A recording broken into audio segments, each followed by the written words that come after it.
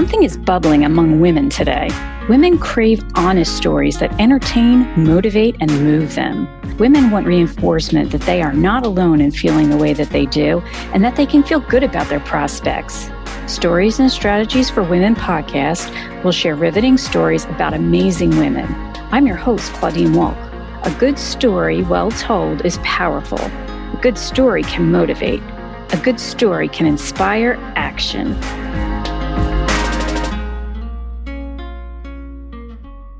Claudine here. We are very excited to welcome a new sponsor. It's iBobs at iBobs.com. I discovered iBobs years ago when I needed readers. If I needed to wear glasses, I wanted them to be fun to wear and fun to buy. iBobs fits the bill and makes buying glasses super easy. Wondering what frames look the best on you? Check out the style quiz on the site to help you find the perfect frames. I love my latest pair called What Inheritance?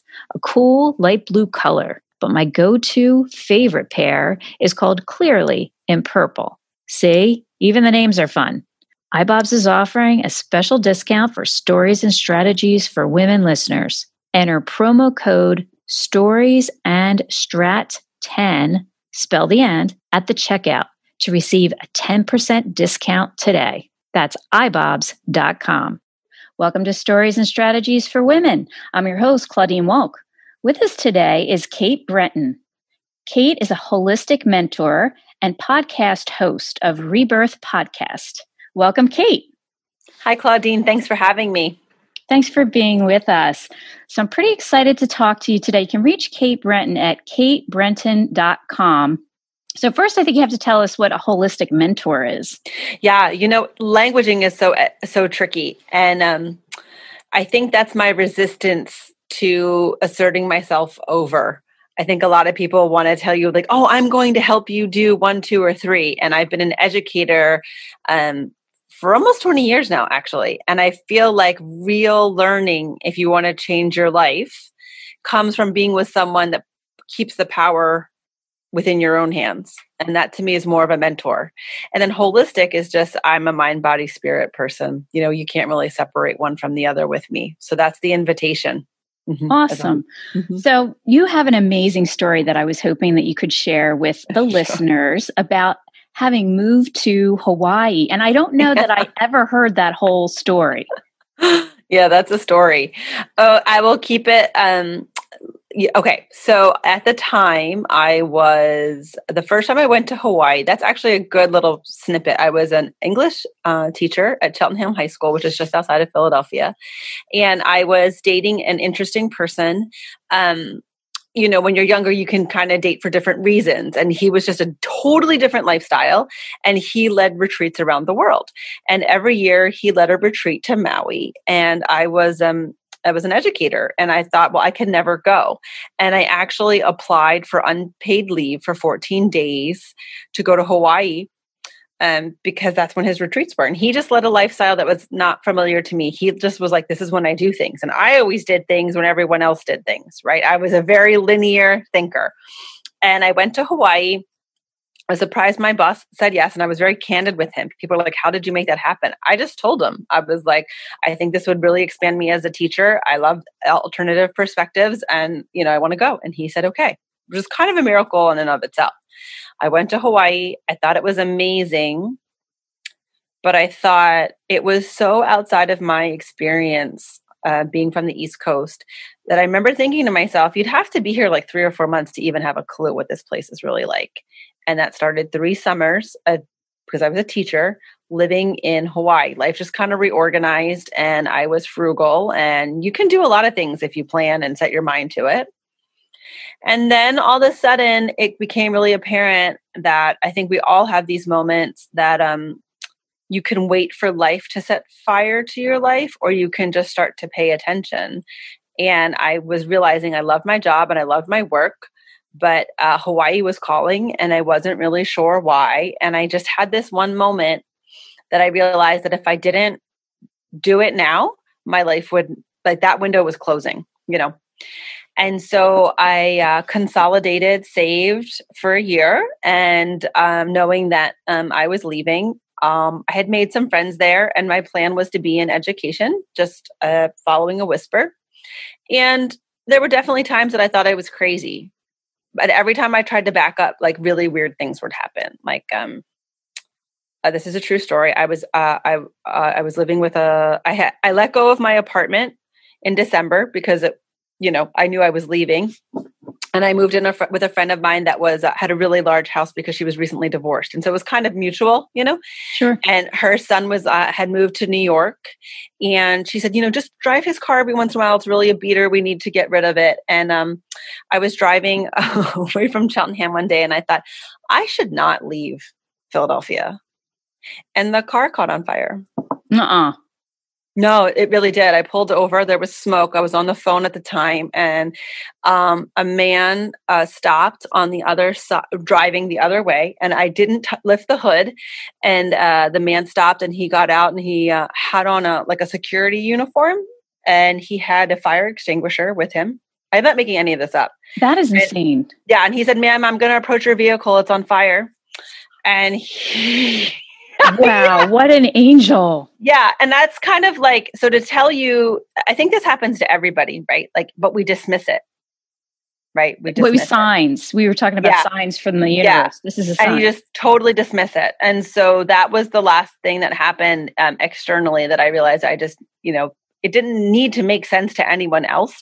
Myself was telling myself, you need to do this. Yes. And, I went and tried to do it very type A, and then I'll fast forward, but I tried to do all the right things. You know what I mean? Like I got hired by the Department of Education. They were going to tell me what island to go to. And then I went, I told my boss I was leaving, everything was done. Like it was like this motion, a snowball you couldn't stop. And then the whole state of Hawaii went on a freeze for a misappropriation of funds, and the school went down from 5 days to 4 days, and they were not hiring anybody, and nor were they doing I mean, it's just, you can't make that up, right? Right. But the train was already leaving on my life, so I flew out anyway. And I stayed, and that doesn't seem like part of the journey, but I think that's the important part. Like if you know that you're making a major change, sometimes you think that everything's going to look easy. And that happens. We talk a lot about that on Rebirth. Like I'm very fascinated by what it takes to navigate your own doubt and resistance to yourself. Right. Because people are afraid to make a choice because it isn't easy. And you're saying it isn't. That doesn't mean that it's not the right thing to do. Right. Right. And the first year of Hawaii was beautiful, but I was born and raised on the East Coast with East Coast mentality. And I come from a Catholic corporate household. So my ideas of practical foundations did not disappear with this decision. And I really enjoyed it and I loved it. And then 9 months in, it just looked like it wasn't going to be what I thought. I wanted the security that I had in my previous life in my new life. Right. And I was being dismantled, things that I'm used to being very action oriented. And the best way to describe it is just everything I tried to do just sort of melted. And then it was the last 3 months and I was like, this isn't going to work. So I have 3 more months. I'll go back to my old job. No problem. That was kind of lined up for me. And then that is when it really is the 11th hour. There's a good friend of mine and he says, help always comes at the 11th hour. And I'm like, but why can't it come at the 7th? Right. Why does it? Right. Does it have to be the 11th? Oh. And, but that was all preparation because if I hadn't had my concepts of who I was and what was in my control broken and dismantled and had this idea that I could fix life to do whatever I wanted and I could make these massive changes without making sacrifices, I really wouldn't have been prepared to meet Alva Andrews, who ended up becoming my Lomi Kumu. And no, I didn't know what Lomi was when I met him. But I think that's probably the biggest piece my story is really fantastic, but the thing that is really relatable is the breaking down and the dismantling. We think, I will say, I used to think, and I still do hold on to this, that if I do the right thing, then the right thing will happen. Right. But that's actually being in control. You don't always know what my idea of the right thing is not necessarily the best thing, right? My concept of the right thing is based on what I've previously experienced. And the best thing sometimes is something that I haven't already experienced. I think you're right there, that the whole idea of control, you're right. It isn't the right thing. It's wanting to control everything. Yeah. So there was a little bit of letting go. Yeah. That made the difference for you.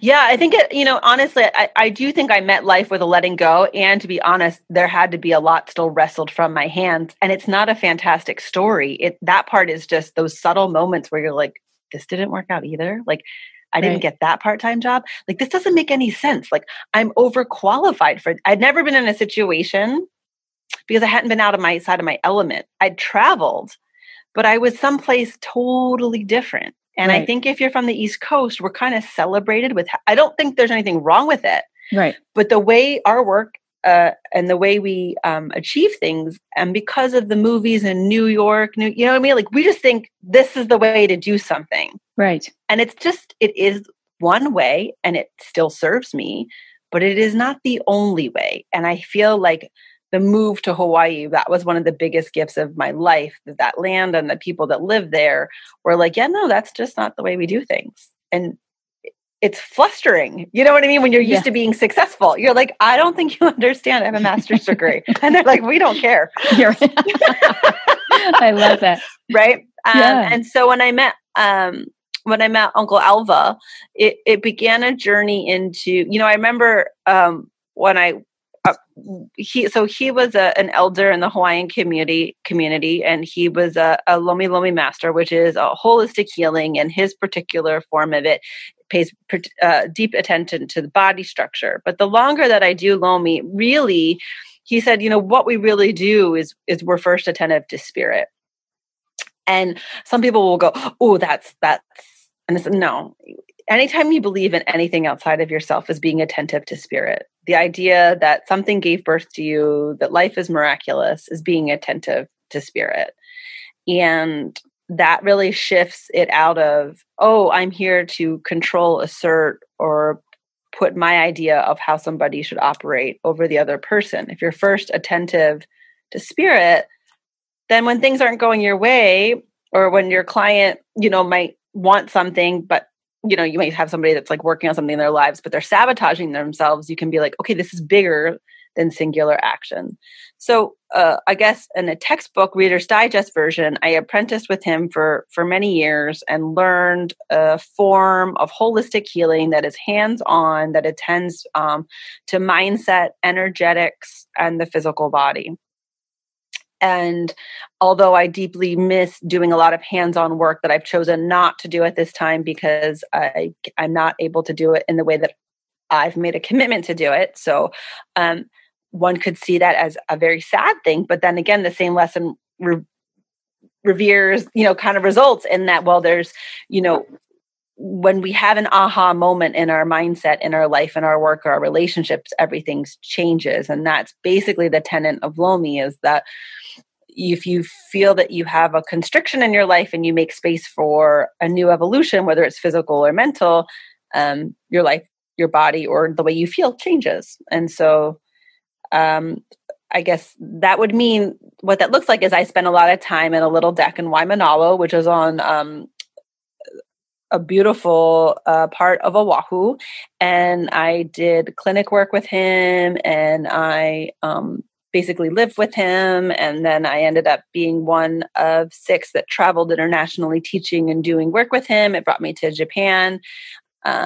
I started training while he was still alive and was doing work across the United States, basically working wherever, however, spreading this idea, because in different iterations of telling the story, I focused on different things, but the real gift of working with him was that he believed in us. We were like a ragtag group of people, like, yes, there were Hawaiians that were born of that land, but really, he welcomed anyone who had an earnest desire to be the best version of themselves. And that's much more complicated space to hold for another human being than teaching them a physical modality. Wow. I'm thinking of that, the Goop group that Gwyneth Paltrow has, where she takes them all over the world and they try. It sounds like that's what you guys were. Yeah. I mean, we were expected, it was very old school too, because our our philosophy came from not only the healing arts, but the martial arts. And so there's a lot of discipline there. And so we would travel and we would teach people like really in a very open-hearted way, but there was like, we worked long hours. Like there was one festival that, where a lot of people would come, a lot of Hawaiians would come in and, we would set up our tents and we might work until 1:00 in the morning, which sounds grueling, but then that's only from my East Coast mindset. What it actually looked like is that we were outside by the ocean. People were bringing food and cracking jokes and playing music. And we were tired, but we also learned that like when you draft wind and do something as a community, you're not really on the whole time. And when you're in service, sometimes you have to learn to give past the point that you want. And then another day you might realize like you're actually not supposed to be giving that much. Like it was a very dynamic, there wasn't a one answer way of learning with him. And that's really helpful reminder for me in life. I'm a mother, but also during this year of 2020, when a lot of people want to tell you that there's one way to do something or there's a right way to do something, you really need to pull on your elders that have lived through more and remember how they kind of handle when you ask for advice, like when you're young and you ask them a question and then they're like, yeah, well, we'll see how that goes. And you think in your youth that they don't understand. Right. In their wisdom, they're like, you just give it a year, kid, Exactly. And it's a whole new way. I mean, in the States, we're pretty strict about schedules and how things should go and what things should look like. And that was learning for you a whole new way to look at life. Yeah. And then you have to also look at like, we're really strict about things. And then what's the polarity of that? Well, we get really frazzled when things don't go our way. Yep. Physical stress and all the physical ailments. So let me ask you another question about being in Hawaii. So you went for a couple of summers and then you committed to moving there. Mm-hmm. And what happened to the interesting guy? Sure. So we broke up right when I landed. I mean, it was pretty, which wasn't a big surprise. If you pan the camera, I'll just be honest, like when you landed to live there. Yes. When we were, once I decided to move, our relationship started to deteriorate, which wasn't, I think we can all relate to something like, I'm going to quit my job in 6 months. And your job's like, no, you're going to quit now. So it wasn't that I thought this was a lifelong partner, but he was really fascinating, Right. But so when you said interesting person, I thought you were just being polite. And I'm sorry for being so nosy, but you actually meant he was an interesting person. Yeah, well, I was from, like I said, I was from one mindset. And here's this person that's like taking people to Peru and Egypt. And I'm like, what are you guys doing? Yes. And I'm a naturally curious person. And then I started helping him with his retreats. And so I started to get to meet like all of these amazing people and have this lexicon of like this whole other life, and people will tell you, well, that's really woo-woo. And I'm like, well, I learned it's not, because you get phone calls from people that are all sort of disciplines, but they're not telling people they're going to see healers. They're not telling people that they're going on spiritual retreats. It's really pulled the film off of my eyes that like, we're all really connected, and there's this facade of how to do things right and wrong and what is real and what is not real. But then when people are troubled or confused, they will find alternative ways to come back to themselves. So that was a big lesson I learned from him, and I was intrigued. But it wasn't a really fantastic relationship for me. I was never going to reach my full potential as a woman or as a practitioner or anything that I wanted to do. That dynamic wasn't, I didn't know that then. I just knew It wasn't like a lifelong thing, but I can tell you Reader's Digest looking back that it was one of those people that comes in and it was for the right reason. Mm-hmm. And longer than that would have not served either of us. And so life just dissolved it. But it was the only person that I knew on island, and all my friends came through him. Yeah. How about it? Okay. So after the 2 summers and then you decided to live there, how long did you live there? Almost 7 years. 7 years. Yeah. Mm-hmm. Wow. Yeah, I didn't plan on coming back. What I thought I was doing, which is hilarious, I thought I was leaving. So it's tricky to live on an island, right? Like you have to hustle, and that's totally fine. But I was making a lot of money off island. And so I thought, well, maybe, and the other thing is it was quiet, is very quiet.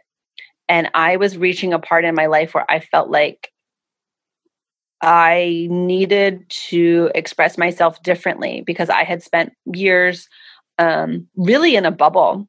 Like it was an international and it was a different bubble, but I wasn't like really doing, it was just different. Like there was a lot of internal expression, a lot of external expression. And plus, Uncle Alva passed. And so when he died, the way I managed grief for a year was I traveled nonstop for 10 months teaching and sharing Lomi. So much so that I kind of had PTSD and I didn't want to travel for like a year after that because I was just like traveling, which was really healthy until it wasn't like, that's why you have to be connected to yourself is something's right until it's no longer right. You know what I mean? How do you know? Well, I'll tell you, we were driving, it was in Philadelphia and I started to date somebody here that wasn't, just like a regular, I wasn't trying to learn the world, right? I was just in a regular relationship. And we were driving down 95 and we passed the Philadelphia airport and I felt my body kind of like slightly no. And I'm like, oh, okay, that's not me. You know what I mean? Like I've always been sort of like, let's go kind of person, but that's my body being like, we need, I mean, I was in a different city like every other week. Like I was really traveling. And I was being hosted a lot by people that had been clients or friends and, and kind of like passed along, which was a great way to meet a lot of really interesting people. And then, you can only inhale for so long and then you have to exhale.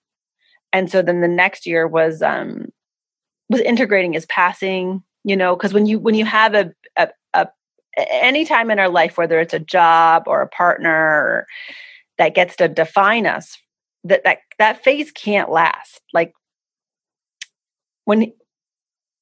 I'll just put this, if you know someone that you love dearly is not going to be around longer, there's things that you put on hold because life is showing you, if your eyes are open, something's ending, right? Yeah. And it was very obvious something was gonna end. And I had talked to him about that. And he said, don't let me hold you back. And I just sat there and he's like, you're not leaving these islands without me. I said, no, I'm not, because that's it. Yes. Like, you know what I mean? You're not going to look at your grandmother and say, oh, I'll just leave now when next year you're not going to be here. You just don't do that. Right. So I didn't make, I made the absolute right choice for me, but life is like fluid movement, right? So your body and your emotions might be like, what just ended? And life is saying, the next thing's beginning. Yes. Right? Get on board. Beginning. Yeah.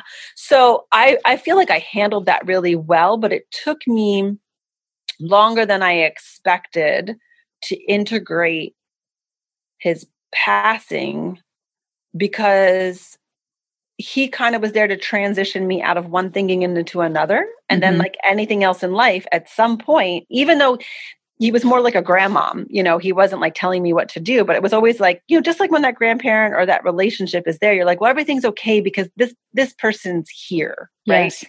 And then whether they physically leave or whatever, you come to a point in your life where life really needs you to just be doing it on your own in some way. Yes. And that's an integration. And that's a grief, whether that's a death or not. And, all of a sudden it was like, well, I have all these gifts and I learned all these things, but now it's up to me what I do with them. And he had always said that, he said that to all of his students, like, I don't want you to do it like I did it. There's no point. That's nothing. And, there was never any pedestal, he was like, that's not how we do things here. And it was just really like having a third grandmother. But the thing about this is we all have these people in our lives waiting to share this with us. If we just let them, right? If we let them. But you have to slow down and you have to have value in something that doesn't produce a measurable outcome. It wasn't like I would sit with him and be like, oh, okay, I'm getting richer. Do you know what I mean? Like, yes, you have to like, I really feel like this is an epidemic with us. Like you kind of have to slow down. I recently talked to somebody who is 35 years old, male. I'm just giving you data points. Broad strokes. Yep. Very successful. Him and his wife, very happy, very well traveled, both feel like they don't want to have children. They're okay with that. That was, they got lots of nieces and nephews. And he said to me, like, I feel like I'm going to be here for one big thing. And then like, what's the point? And I said, well, the point is you might have nieces and nephews that need to hear your story. Yep. And he was shocked into silence because this person had a really prominent grandfather. And he said, well, I've had that experience in my life. And you could hear the connection happening, like that he could be that grandfather no matter what. And I said, especially when you're in your viable years, you start to think that like there's this plateau point of lack of use. And I'll tell you, I mean, I'm only in my 40s, but I'm only 10 years ahead of you. It's just not true, but that's not coming from your own thought. That's a programmed youth obsessed community thought. Because if you were in Japan or down in Peru, you wouldn't hear that. No, you wouldn't hear that. Right. So I'm telling you that because I used to I have a very special person came into my life and spent a lot of time teaching me something, but basically fostering the flames for me to believe in myself. And then, his presence left. And no matter how independent you think you are, when you have something and then it shows you where are you leaning on another, which is okay until it's not okay, right? We come in and out of that in life, right? Like a toddler needs somebody to put their clothes on until, hey, if you're 7, maybe you should get it together, kid. Yeah. Right? Exactly. So I think that's also what's going on right now. And we have a world that is full of a little bit of isolation. And people are wondering, like, should I be relying just on myself or should I be like feeling some community and whatever that means and getting back in alignment, with who they are. Absolutely. One of the things I love about your story, and thank you so much for sharing it. I could probably ask you a million more questions about it, but at some point when you were there for the 7 years, maybe before you met this special person who taught you so much, did you think of going home? And then did you stop yourself? Oh, yeah. Okay. Yeah. Because what was I doing? I mean, I was on a really easy track. My school district paid really, really well. I had a great group of friends. I wasn't lost. You know what I mean? I've had people ask me, was there a divorce? And I'm like, nope. Oh my goodness. Somebody died? No. Well, because a lot of times when you just leave something, people are like, I wasn't running from something and I still loved Philadelphia. So it doesn't, I mean, when you're far away, you're having a fantastic time. And if you need your life to be on a certain track to prove your worth, then you start to wonder, did you just throw everything away, Right. Right. But because you stuck with it and gave yourself some time there, you encountered somebody who ended up changing your life. Oh yeah. I met amazing people. And now I know that like there is not one narrative. I mean, it wasn't just him. It was people that lived there, different ways of living. And then you drop into a cadence, and then you start to understand that there's just a lot to life if you let it show you. Absolutely. So we're speaking with Kate Brenton. She is a holistic mentor and she is the host of the podcast Rebirth. And she is very generously sharing her personal story with us. So everything that you learned, and we didn't actually define Lomi Lomi for the listeners. Yeah. Okay. So Lomi Lomi would be what, in Hawaiian culture, that would have been one ray of their healing system. So one thing I want people to understand is it was actually a very highly developed, civilized culture. You might not know that if you have only seen it portrayed. But like in the Brady Bunch? Yeah. For example, like you would have like a general practitioner and then there could have been 43 other modalities they could have recommended you to. Got it. So really highly advanced and developed. And Lomi, because of the annihilation of the culture, Lomi kind of was one of the umbrellas that was standing left. So that's why when some people say, well, I've seen different kinds of Lomi, it's like, well, yeah, because kind of the healing arts are sort of being what's left of them that's intact is under Laula'apa'au, which is herbal medicine, and Lomi Lomi, which is physical medicine, physical touch. And some people might call it a massage, but in Hawaiian culture, it would be more in alignment with a holistic way to realign the body. And that would be on a table, but that would be in addressing the lifestyle, mindset, and physical structure of the person. It's not like just going to Hand and Stone where you get to just kind of say, work on my neck for 20 minutes and hop back off. It's more, that's why the word holistic is so important, because it's educating the client that all of them, all of who they are is affecting the ripples of what they're experiencing in their body self. So there's a conversation that happens as well. It's not just body work. Yeah. Yes, that is true. Neat. Okay. And I had all these questions for you, Kate, and I'm not going to get to any of them, but that's okay because I'm thrilled to have gotten your story. But let's talk a little bit about maybe what you do as a holistic mentor. People seek you out because, and clearly everything that you've learned, you bring to the table. And also I want to hear about your Rebirth podcast. Great. Okay. So as a holistic mentor, what happened, that kind of gave birth from clients when I was no longer geographically available, and they start to understand that there's something that they want to change in their life, but they can't quite put their finger on it.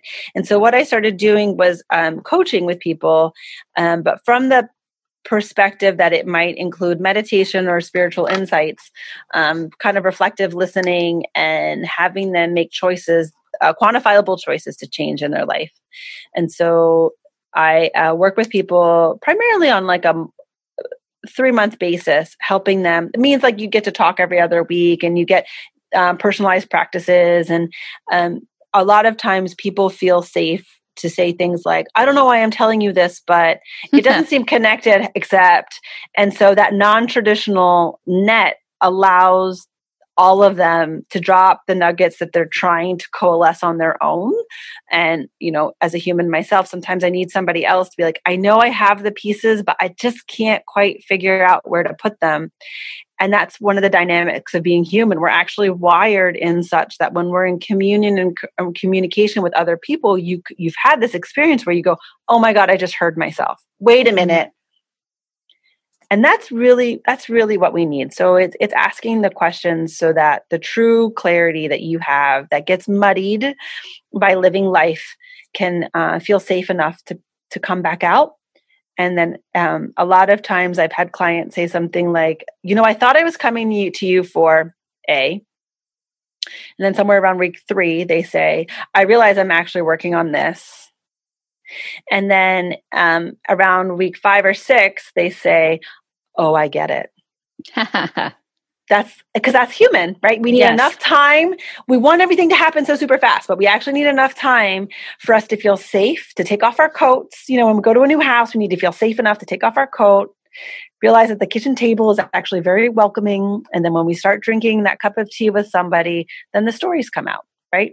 Exactly. Would you feel comfortable equating it with the term coach? For sure. Okay. Yeah. Great. Sure. All right. And that practice is thriving, and you'll be back to Lomi when I'm hoping in January. Oh, terrific. Mm-hmm. That's awesome. Okay. And so tell us about Rebirth podcast.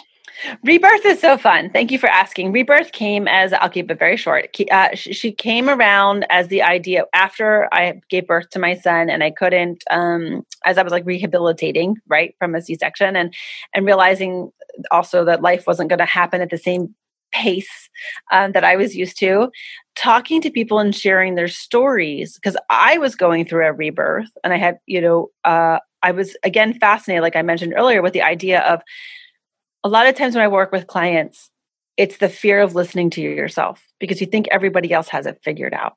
But if you hear all of these stories about different people in different verticals, the same thing starts to come forward, that they're being led and they have to jump, and then something unexpected happens, and then it's hard and it's easy and it's hard and it's easy. And then all of a sudden they are where they are now, and they always knew it or they never knew it, but they love it. You know, like that's the story. Yes. Right. And so it's been really fun because Rebirth, with this year has been a way for people to stay connected. And so then every other week is an interview. And then I started to intersperse talking to people because we're not out, in a teaching format in person as much anymore. And it's really been a great way it's my way of reminding people that we're in a rebirth, right? Absolutely. Yeah. And I think through this interview, you've given a sample of the kinds of talks that you give when it's just you versus interviewing, which just so soothing and such a great story and so many lessons to share, which I hope you'll come back. Because, of course. Thank you. Yes, we have so many other things to discuss. I want to ask all about your birth experience and some of the things that we talked about, midwifery, and also just some of the things that you teach your clients, which we didn't really even have a chance to get into, which is okay. But I'm finding that too with interviews that I've done over the years, that a theme seems to emerge, and I never get tired of it. No, because it's the truth. You don't get tired of the truth. You get to enjoy it display itself in another human story. What's more beautiful? Absolutely. So in the Rebirth podcast, people can find that wherever they find podcasts? Yeah, we're on Apple, Google, Stitcher. So it's Rebirth with Kate Brenton, and please enjoy. Thank you for having me on. It was so fun to talk to you. Thank you for letting me tell my story. Absolutely. Thank you for sharing it. And we can reach Kate Brenton again at katebrenton.com. Check her out and check out her podcast, Rebirth Podcast. Thank you so much, Kate. We'll talk to you soon. Sounds good. Thank you. Thank you. And you are listening to Stories and Strategies for Women.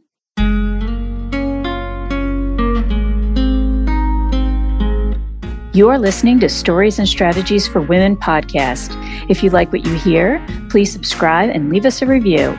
Visit me at my website, claudinewalk.com. Drop me a note on Instagram at ClaudineWalk. Thank you for listening. We will see you next time.